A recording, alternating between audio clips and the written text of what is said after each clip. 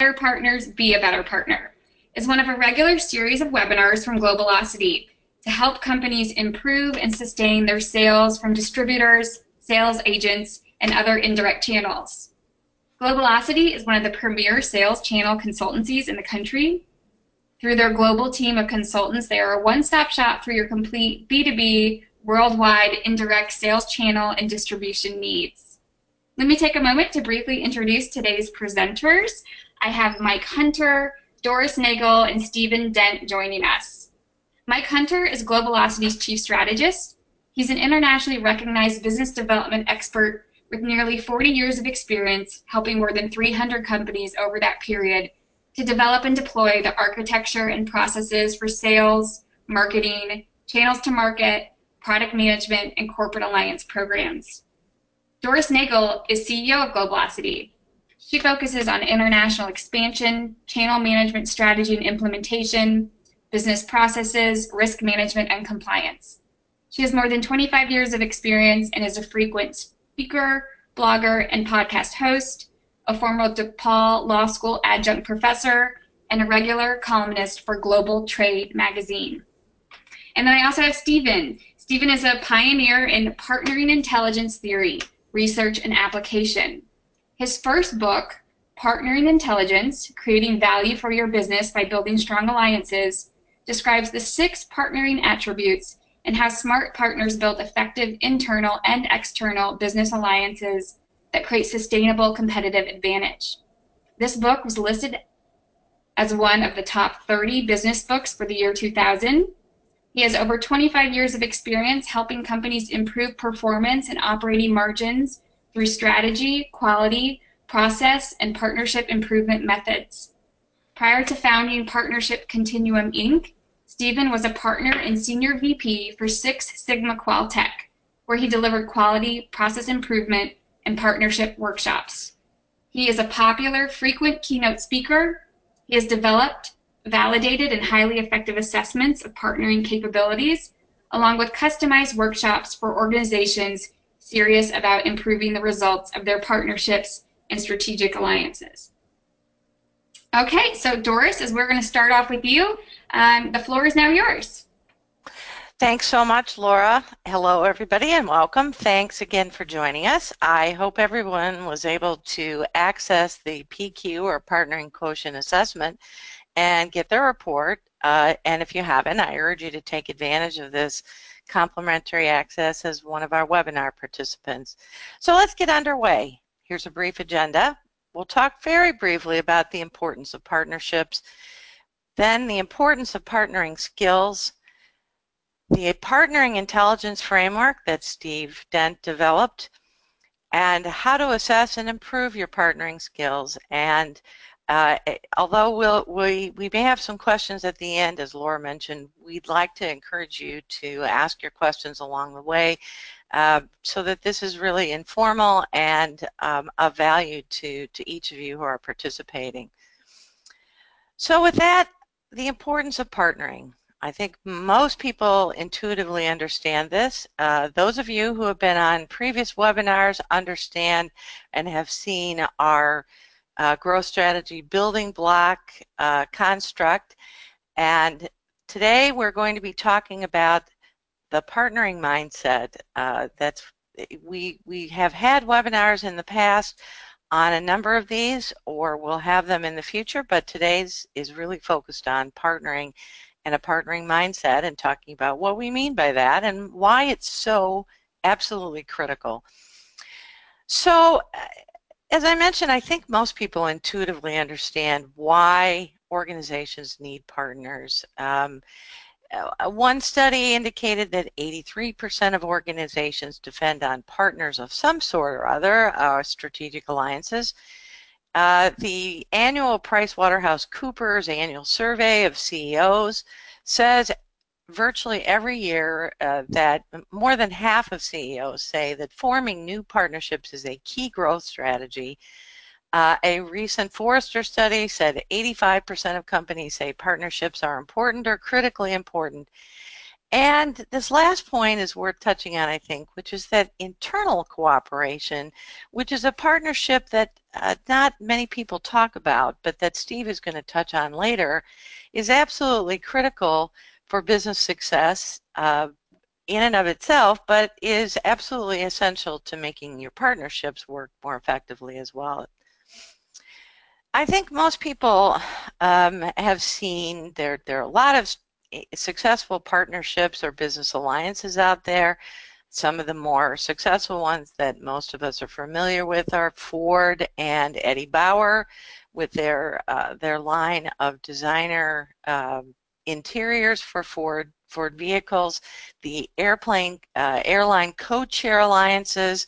Spotify and Uber is a partnership that's gotten a lot of great press, and of course, most of us are familiar with the Starbucks that are in virtually every Barnes and Noble, and those are some great examples of well-known partnering that has been successful. And you can see here, this is not all the reasons why, but there are lots of great reasons why partnering makes a ton of sense in today's environment. The make or break dichotomy, or make or build, sorry, dichotomy, is oftentimes in today's economy just frankly too slow. And frankly, partnering is crucial because it's the only way they can generate new ideas fast enough, bring on new talent fast enough, and maneuver quickly enough in the marketplace.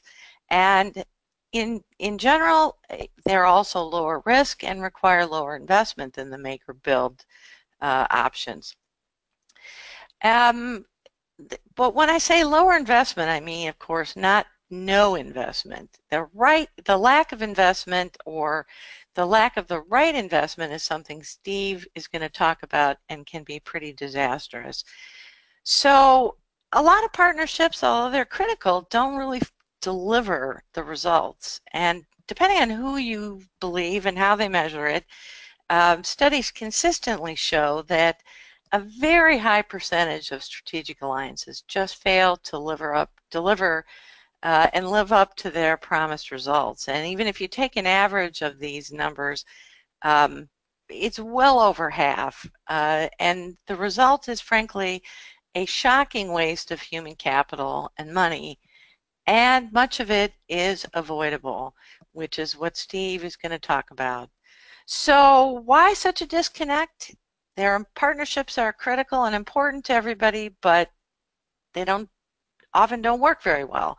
So we're going to talk now about why such a disconnect and what businesses can and should do to improve the chances of success with their partnerships. And with that, I'm going to turn it over to our distinguished guest presenter, Steve Dent. So Steve, the floor is now yours. Well, thank you, Doris. What a nice introduction, and welcome to this webinar. The first thing I'm going to start off with is the definition of a partnership. Everybody has a different idea of what a partnership is. Everybody has a different idea of what an alliance is. And so I found it useful to come up with a definition of exactly what is a partnership. And so my definition of a partnership is when two or more people need to work together to accomplish a goal while building trust in a mutually beneficial relationship. Before we change on to the next slide, I want to just dissect this sentence a little bit and talk about what does it really mean. Well, alliances and strategic partnerships of any form, whether it's a personal partnership in your personal life or whether it's a partnership between two international conglomerates, they're doing this to accomplish a goal. We're trying to do something which I refer to often as a task. We're trying to accomplish a task to achieve a goal. So we're working together. But embedded in that is the need to build trust and a mutually beneficial relationship.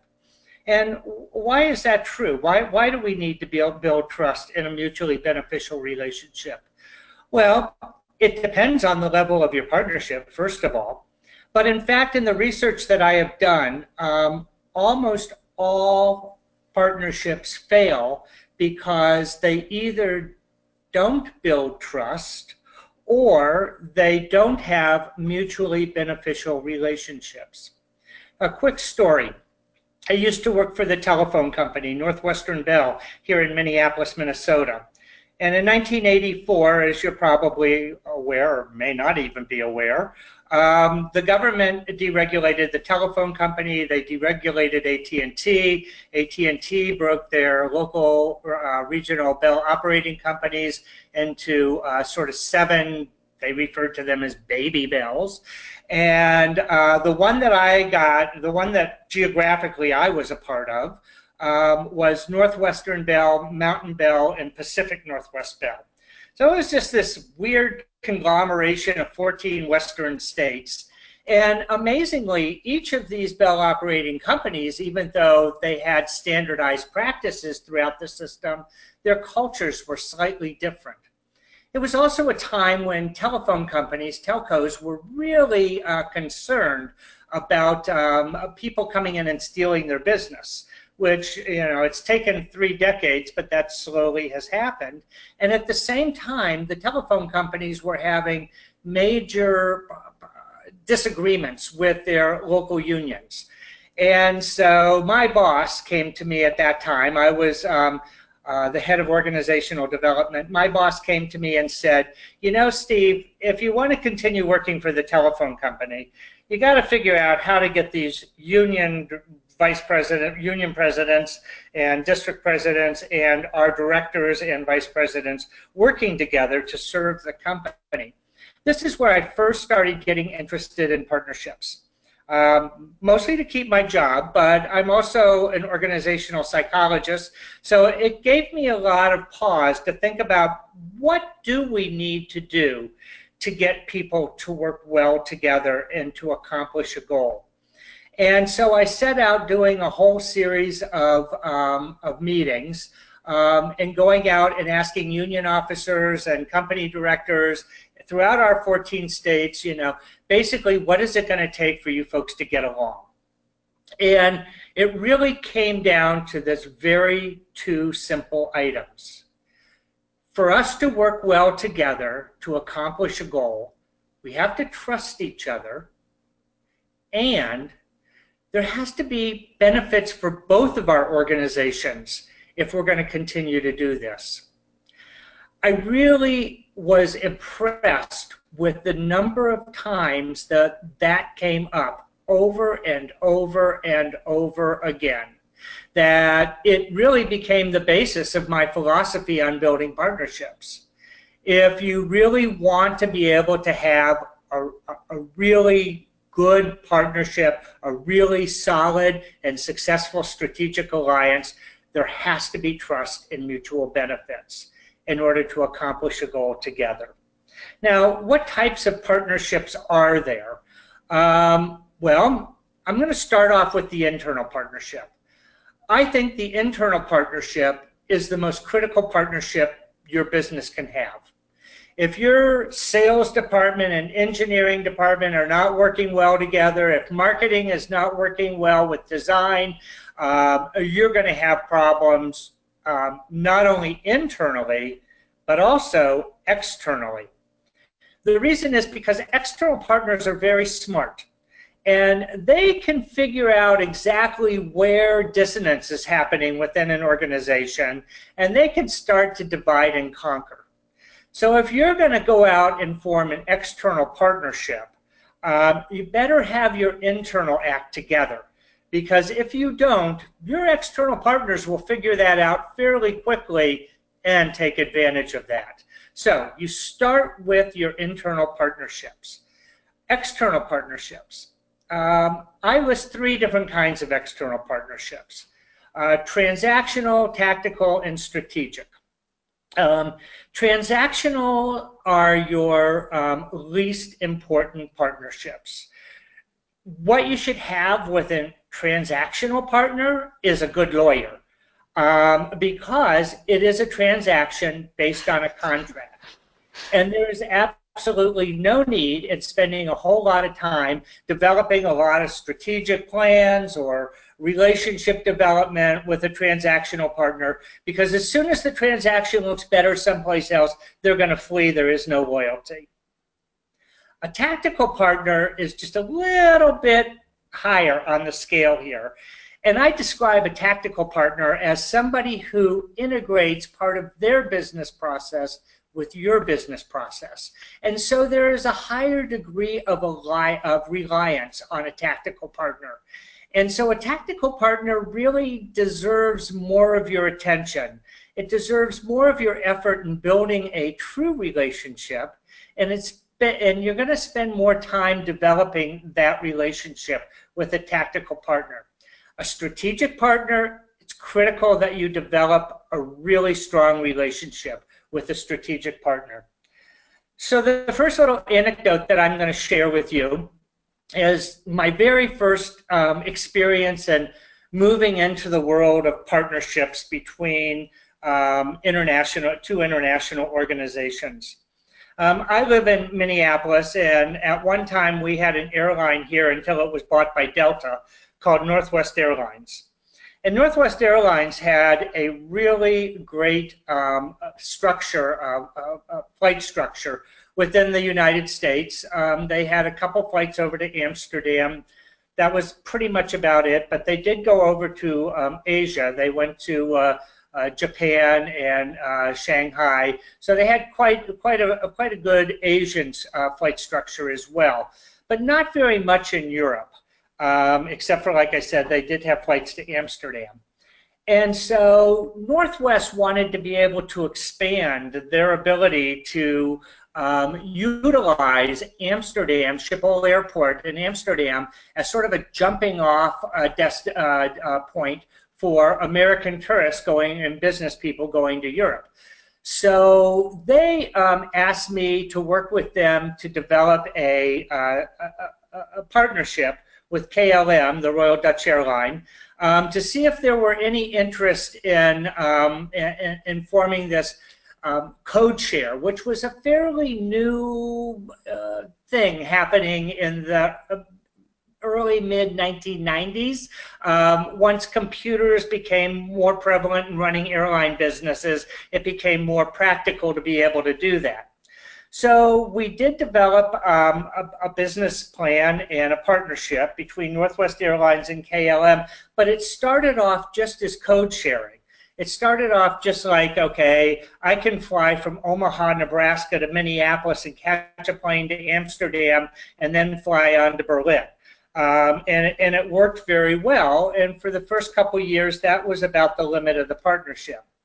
A couple years later, they started to notice that there could be other cost benefits to the two airlines. For example, shared warehousing, shared stock in terms of paper stock and ticket printing and those kinds of things, meals for the airlines. So they started to uncover a whole lot of benefits between KLM and Northwest Airlines. Over time, what happened was they actually sat down and did some strategic planning, some long-term joint strategic planning to say how Northwest and KLM could begin to integrate even further their operations and increasing their profitability. At one point, you would go up to a Northwest ticket counter and there would be a KLM logo right next to it. And so you began to see these two cultures coming together. Even today with Delta Airlines, you will see a KLM logo. That partnership has sustained itself for more than 2 decades. And how did that do that? Well, they started very slowly. They started to build trust between themselves. They started to explore the benefits, and then ultimately they moved to joint strategic planning. So that was a very important first partnership that I worked on. Partnerships can happen 2 different ways. Most partnerships, I would dare say, happen by evolution, and that is the two CEOs or department heads or whatever get together and they go, oh, wouldn't this be a great idea if we could partner? And both partners say, yeah, let's do this. This is an awesome idea. And it just sort of evolves over time. And that is probably the most common way that partnerships occur. And it's also probably the most common way why they fail. Because there is no intentionality put towards that partnership. I believe in partnerships by design. Partnerships by design are really far more successful because thought is put to how that partnership should be built. And there are critical steps that need to happen in order to ensure that the partnership will last through time. So let's see why there's such a disconnect. Well, generally there's a disconnect because we lack self-knowledge about ourselves. We're not really sure how to put together a partnership. There's really no book out there, with the exception of mine, that says, how do you build a partnership? Well, yeah, okay. Let's think about how do you build a partnership. And we're not finding the right partnerships or the right partners, and there's inadequate relationship governance. There's not enough governance in building the relationship. So why is there such a disconnect? The lack of governance framework is often incomplete or poorly educated. Governance principles are not implemented. There's certainly a lack of accountability, especially if there's no trust, and poor conflict management, and relational skills. I cannot even begin to express to you how important these relational skills are. They're either missing or weak. And I think a lot of folks have a real misconception around what relationship skills are. I think a lot of folks think relational skills are, meeting at the pub and throwing back a few pints maybe, or, going out on the golf links or the squash courts and, playing some games together. For me, that's not really what relational skills are, and I'm going to go into exactly what I think relational skills are, but relational skills are more important, more critical, and more definable than let's just see if we like each other and get along. So I'd like to talk a little bit more about why it's important that you use a framework. And what I would tell my clients is, you don't need to use my framework. I don't really care what framework you use. Use a framework. Because if you just allow your partnership to evolve, you will find that there will be problems down the road. But if you think ahead and if you create these partnerships intentionally, then that improves the probability that that won't happen to you. And I look at it from two different ways. I look at it from, what are the partnering skills that I need? And what are the relational skills that underscore the partnering skills that I need? These are two very different things, and yet they work in conjunction with each other. You can't have great relational skills without partnering skills, and you can't have partnering skills without great relational skills. So these two continue to reinforce each other and build on the success of the alliance. Partnering intelligence framework is a very predictable and scientifically validated skills. I've been doing this for more than, 35 years. And I can assure you that there is a lot of different ways to approach partnerships. But when you can get predictability and understand the scientifically based reasons why these skills are needed, then you will be far ahead of the team. I understand that some of you may have taken my PQ assessment. The PQ assessment is designed to help you determine how well you use the relational skills. What it really tells you is the frequency of use around those relational skills. And this is something that I want to stress, and that is partnering skills can be learned. These are skills that any human being, regardless of their culture, can use. I have used this in Europe, I have used this in Asia, I have used this in North South America and Africa. Every place I have gone, these skills are recognized and used in building partnerships. And why? The reason is because these are not based on cultural nuances. These are based on core human psychological principles that exist in all human beings, regardless of where they live. So let me give you an example. Nobody in Kuala Lumpur, Malaysia wants to be lied to. Nobody in Berlin, Germany wants to be cheated. These are human skills. These are human relational skills that people understand worldwide. And that is what the PQ assessment is based on. I'm going to go into my model, and I'm going to go into the model in some detail. I'm sure that Doris and Mike would be able to give you more information about the model. But you'll notice that there are 4 sections in the model. The top area is what I call the stages of partnership development. So within the stages of the partnership development, you've got an assess, an explore, initiate, and a commit stage.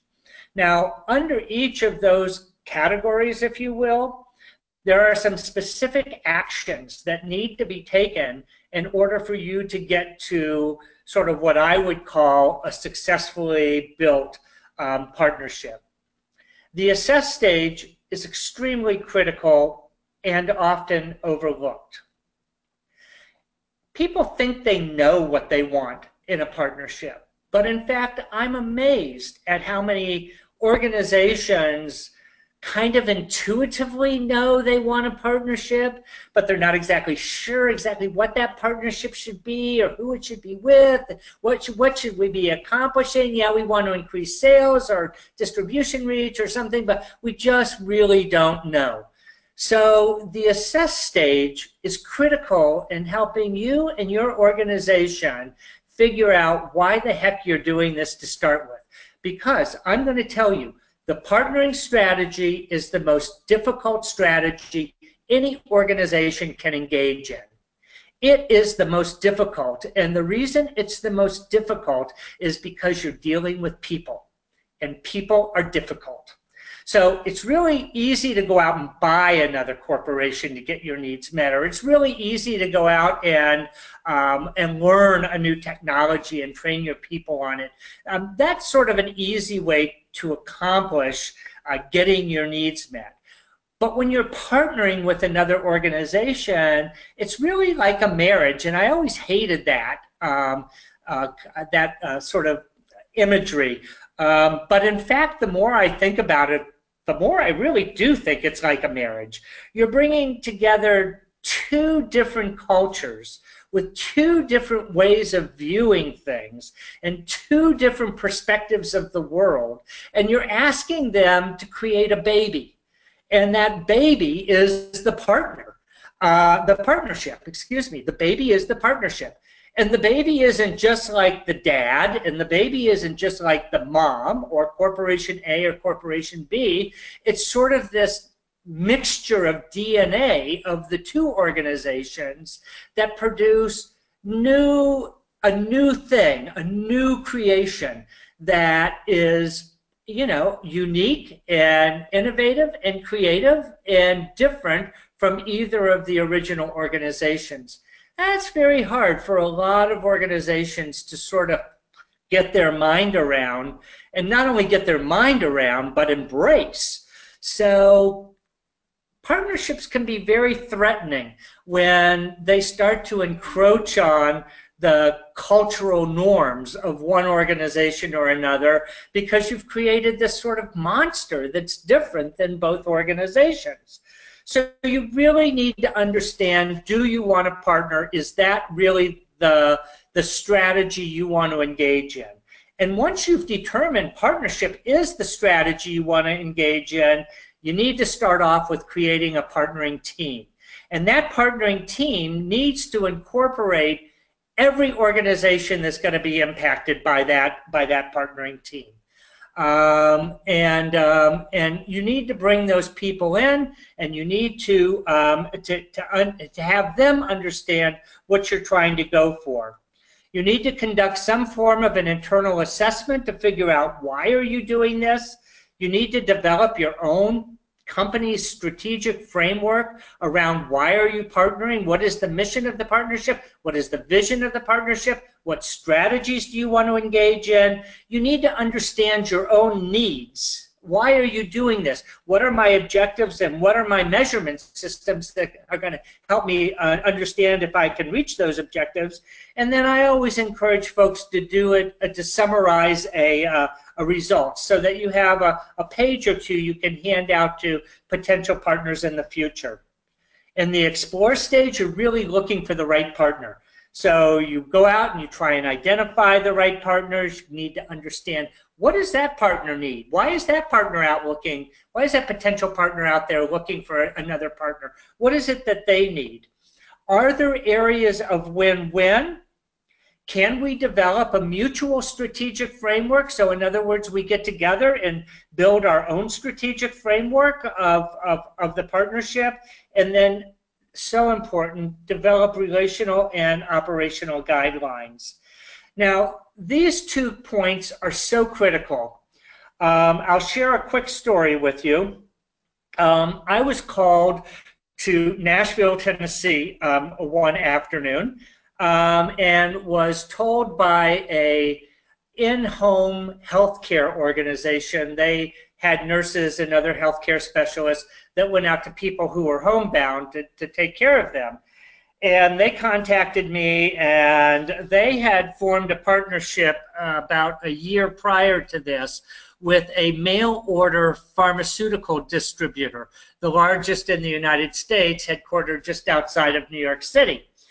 And they said, help us. We're about ready to be dragged to court for $10 million because this partnership is failing. And we've been working at this for 9 months. We haven't done anything. We can't communicate. We can't get along. We cannot move forward. And now we're going to divorce court, and this is going to be expensive. Can you help us?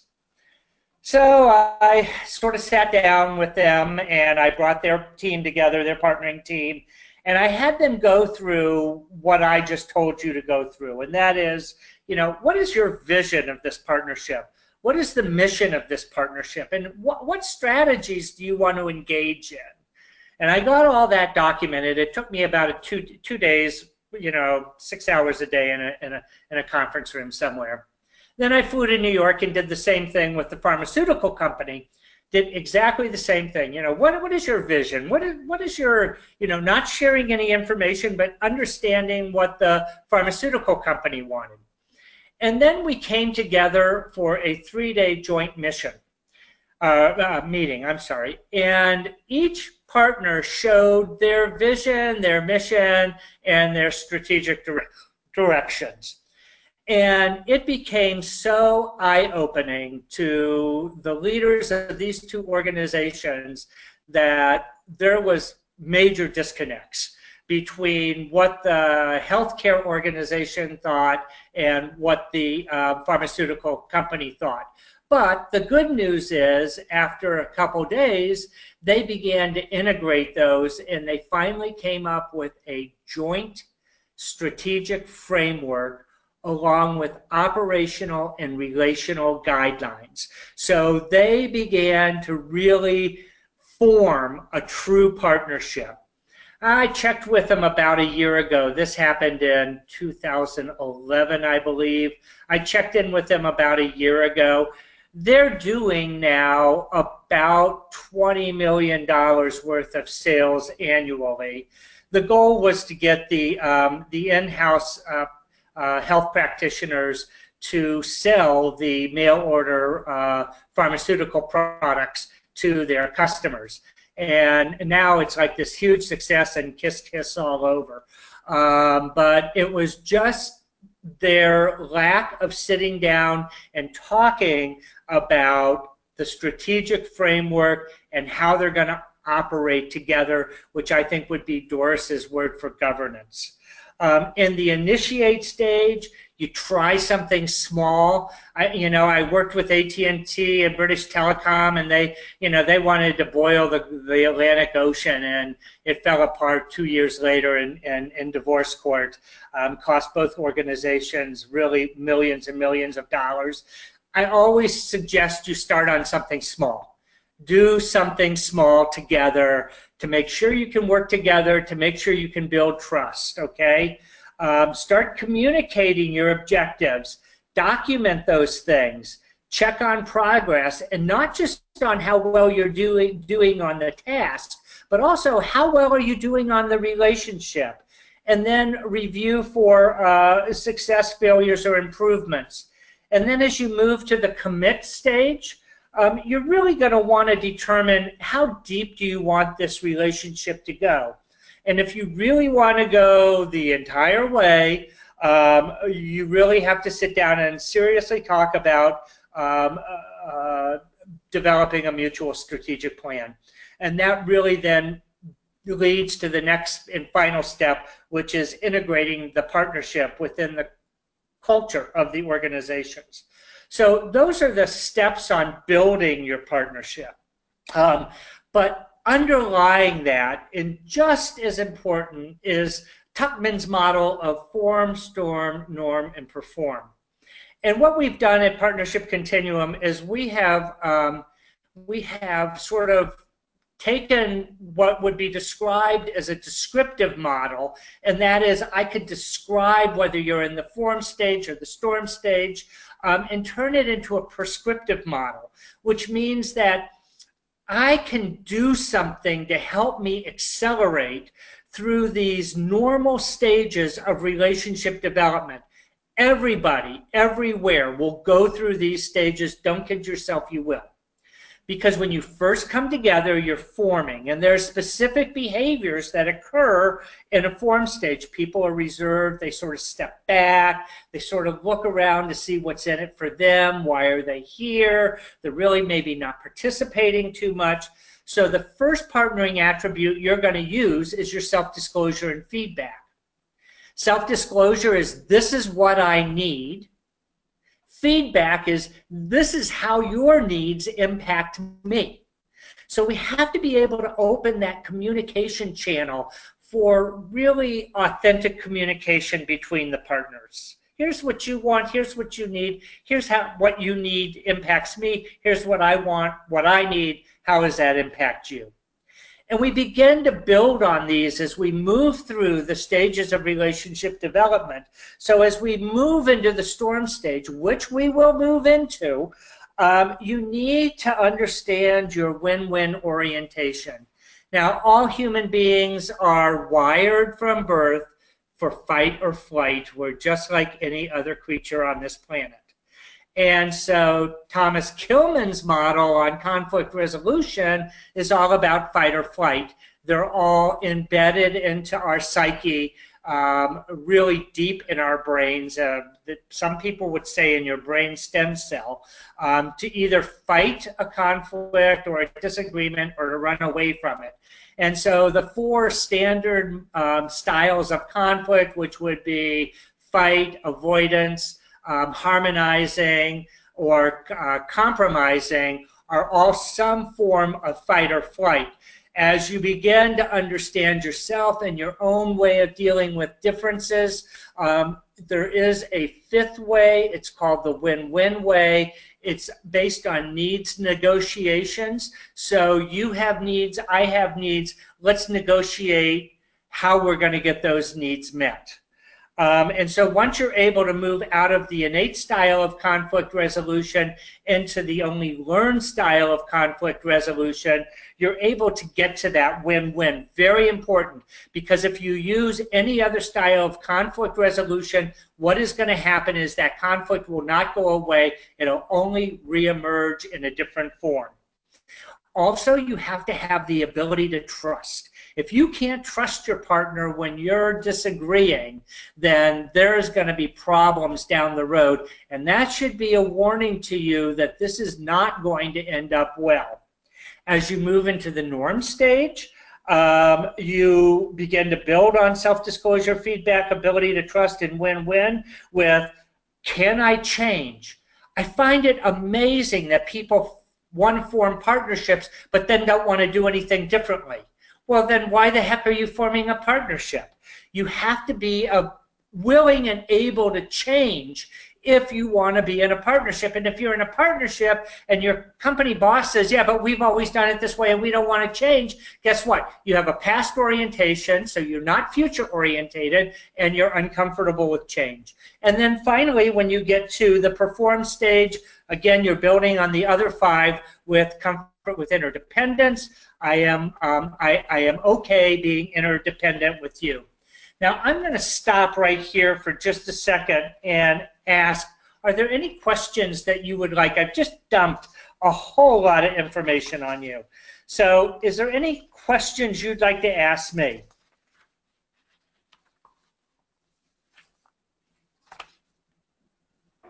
Hi there, Stephen. I'm monitoring the questions panels, but we have a quiet bunch here, and no one's really jumped in quite yet, but I do... well, we only have like 4 more minutes, so I'll just move on. Okay, and I'll keep monitoring it and let you know if someone speaks up. Okay. Okay, so no questions? That's such a compliment to me. I must have explained myself really well. Okay, so the next slide is, what if you could bridge that disconnect? The Partnering Intelligence Framework enables you to bridge that disconnect through that, the next one is Partnering Skills Enhancement. So the next thing we're going to want to talk about is... sorry, Steve, just to let you know, I'm having trouble advancing the slide, so I'm not sure why there's a glitch here, but I don't know. Laura, you might want to put your deck up and see, or switch controls just to see if that can help it unstick this. Okay, I'm going to give that a shot.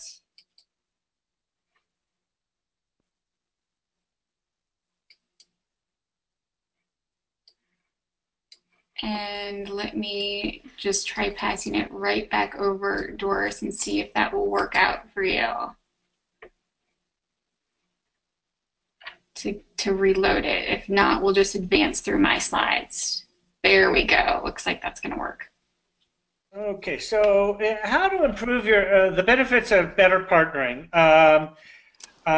Partner skill enhancement, we teach you how to be better partners, and how do we teach you how to, I guess it's stuck again. How do we teach you how to be better partners? Well, first of all, there's ways to improve each of those partnering skills. Each of those 6 attributes you can improve.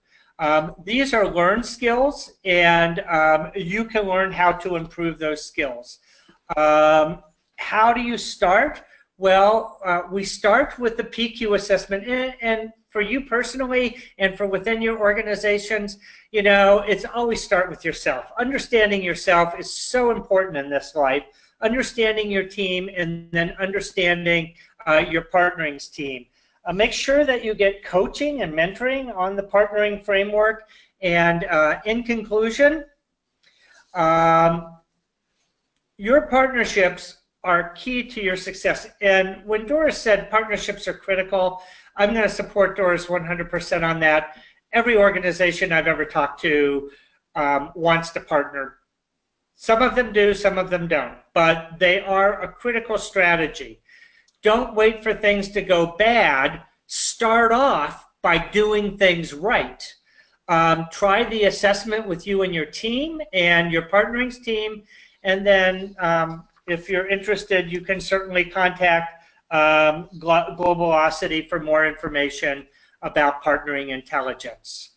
At that, I am going to end my part of the conversation. So I will turn this, if there are no questions, I'll turn this over to Doris. Thanks so much, Steve. Laura, I don't know if there are any questions coming in.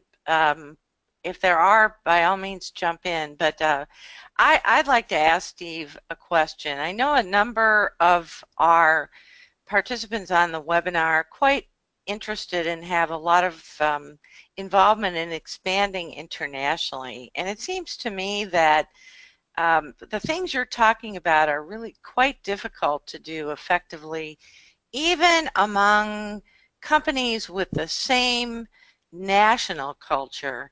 Can you comment on partnering skills, particularly in the international, cross-cultural kind of arena? Because it seems to me these skills are, you have the issues in spades when you are also dealing with cultural differences.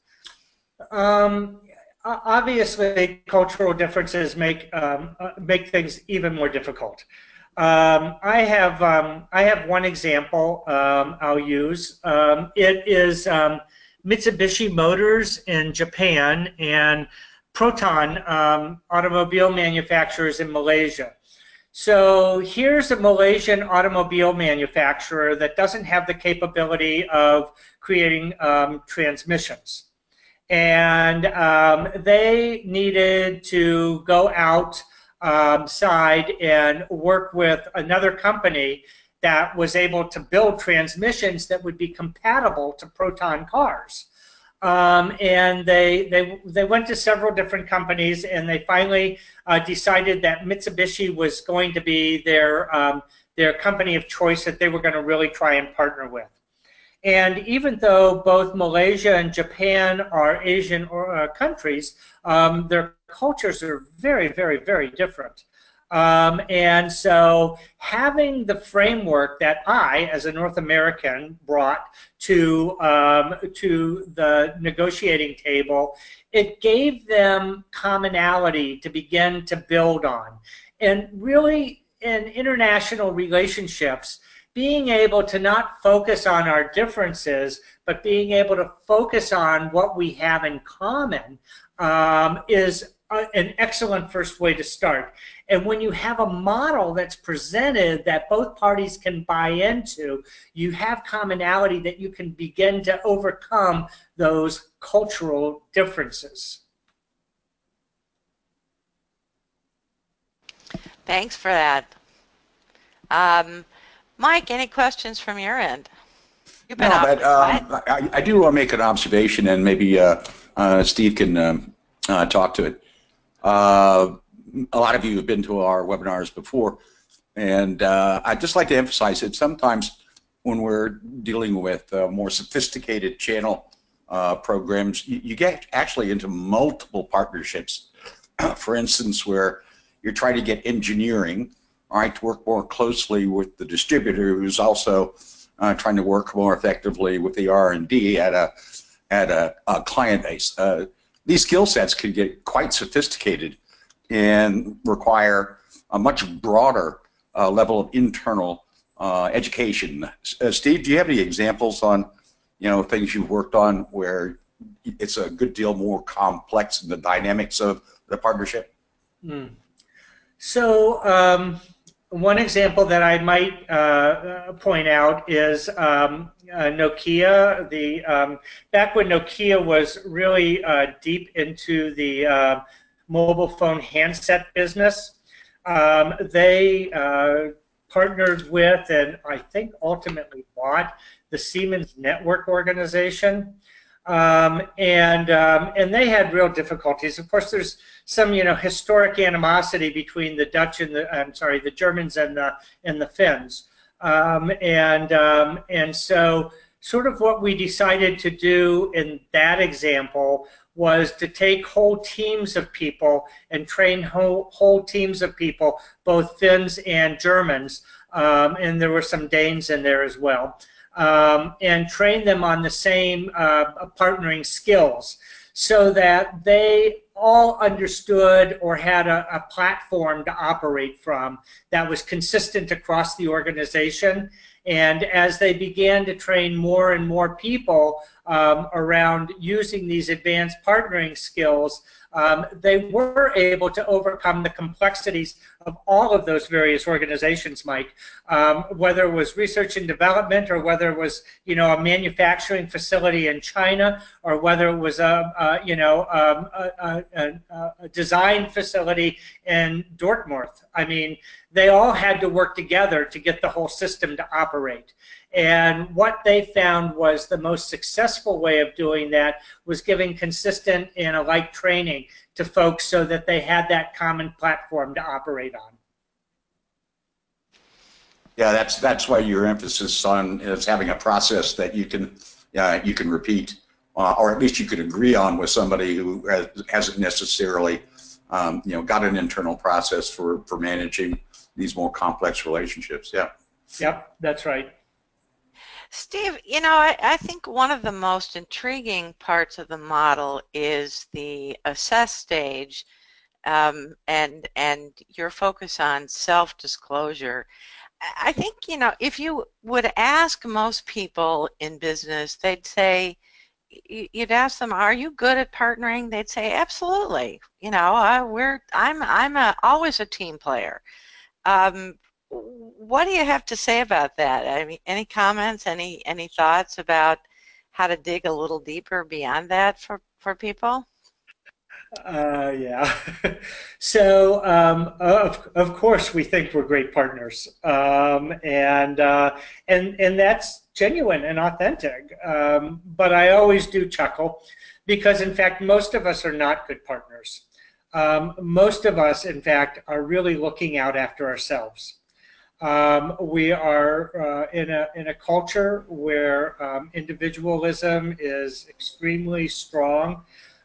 We live in a culture where meritocracy is rewarded. So I'm going to be better than my buddy over there because if I am better, I'll get rewarded. And so we really do look out after number one. And I would have to say that it's very rare that you find organizations that have what I have coined a partnering culture. And that is because most organizations are really individually focused and highly competitive internally. And once you start to put those dynamics together in an organization, the people begin to react that way. I mean, and if you think about a CEO of any business, a CEO has to be highly competitive to get to where they're going. A CEO has to be, almost cutthroat. And that kind of mindset filters down through the organization. It's almost like family dynamics, The children are like mom and dad. And so that all begins to filter down through the organization. And so we begin to value not being a good partner, but being a good contributor and individual. And so moving into this mindset of caring as much about my partner's success as I care about my own success is a real leap of faith, I'd have to say, for many, many, many, many people. They just simply don't believe it. And it's going to be really hard to change that mindset, because that mindset is a cultural mindset that's embedded in the organization. And in fact, my third book, called Powerhouse Partners, is really all about partnering cultures. And that is, how do you transform a business culture from being one that's individually focused and highly competitive for its own success into a culture that truly values not only its internal partnerships, but values its external partnerships to the point where it's as important that my external partner succeeds as it is that I succeed. And again, you know, it's this whole mind shift that is a very, very difficult thing to accomplish. Well, and Steve, I think you alluded to this with your analogy about the CEO, and obviously the environment where lots of people lose their jobs in waves. I mean, people are terrified. You know, they don't want to look. You want to look better than the next person next to you, because who knows when the whack-a-mole exercise is going to, you know, it go into effect again. So. But I think you alluded to something that's really critical, which is that the change really has to start at the top in order for partnerships to truly be successful. It does, and what I would say, if there are any CEOs listening to this, what I would say is it's really incumbent on you to create the partnering culture. And it just can't be flowery words that flow from your mouth. It has to be demonstrated through actions, because there is that old adage, actions speak louder than words, and I think that's a true adage. People don't listen to what you say, they watch what you do, and then they mimic, I'll just say, mom or dad's behavior, because they know that's what they're going to get rewarded to do.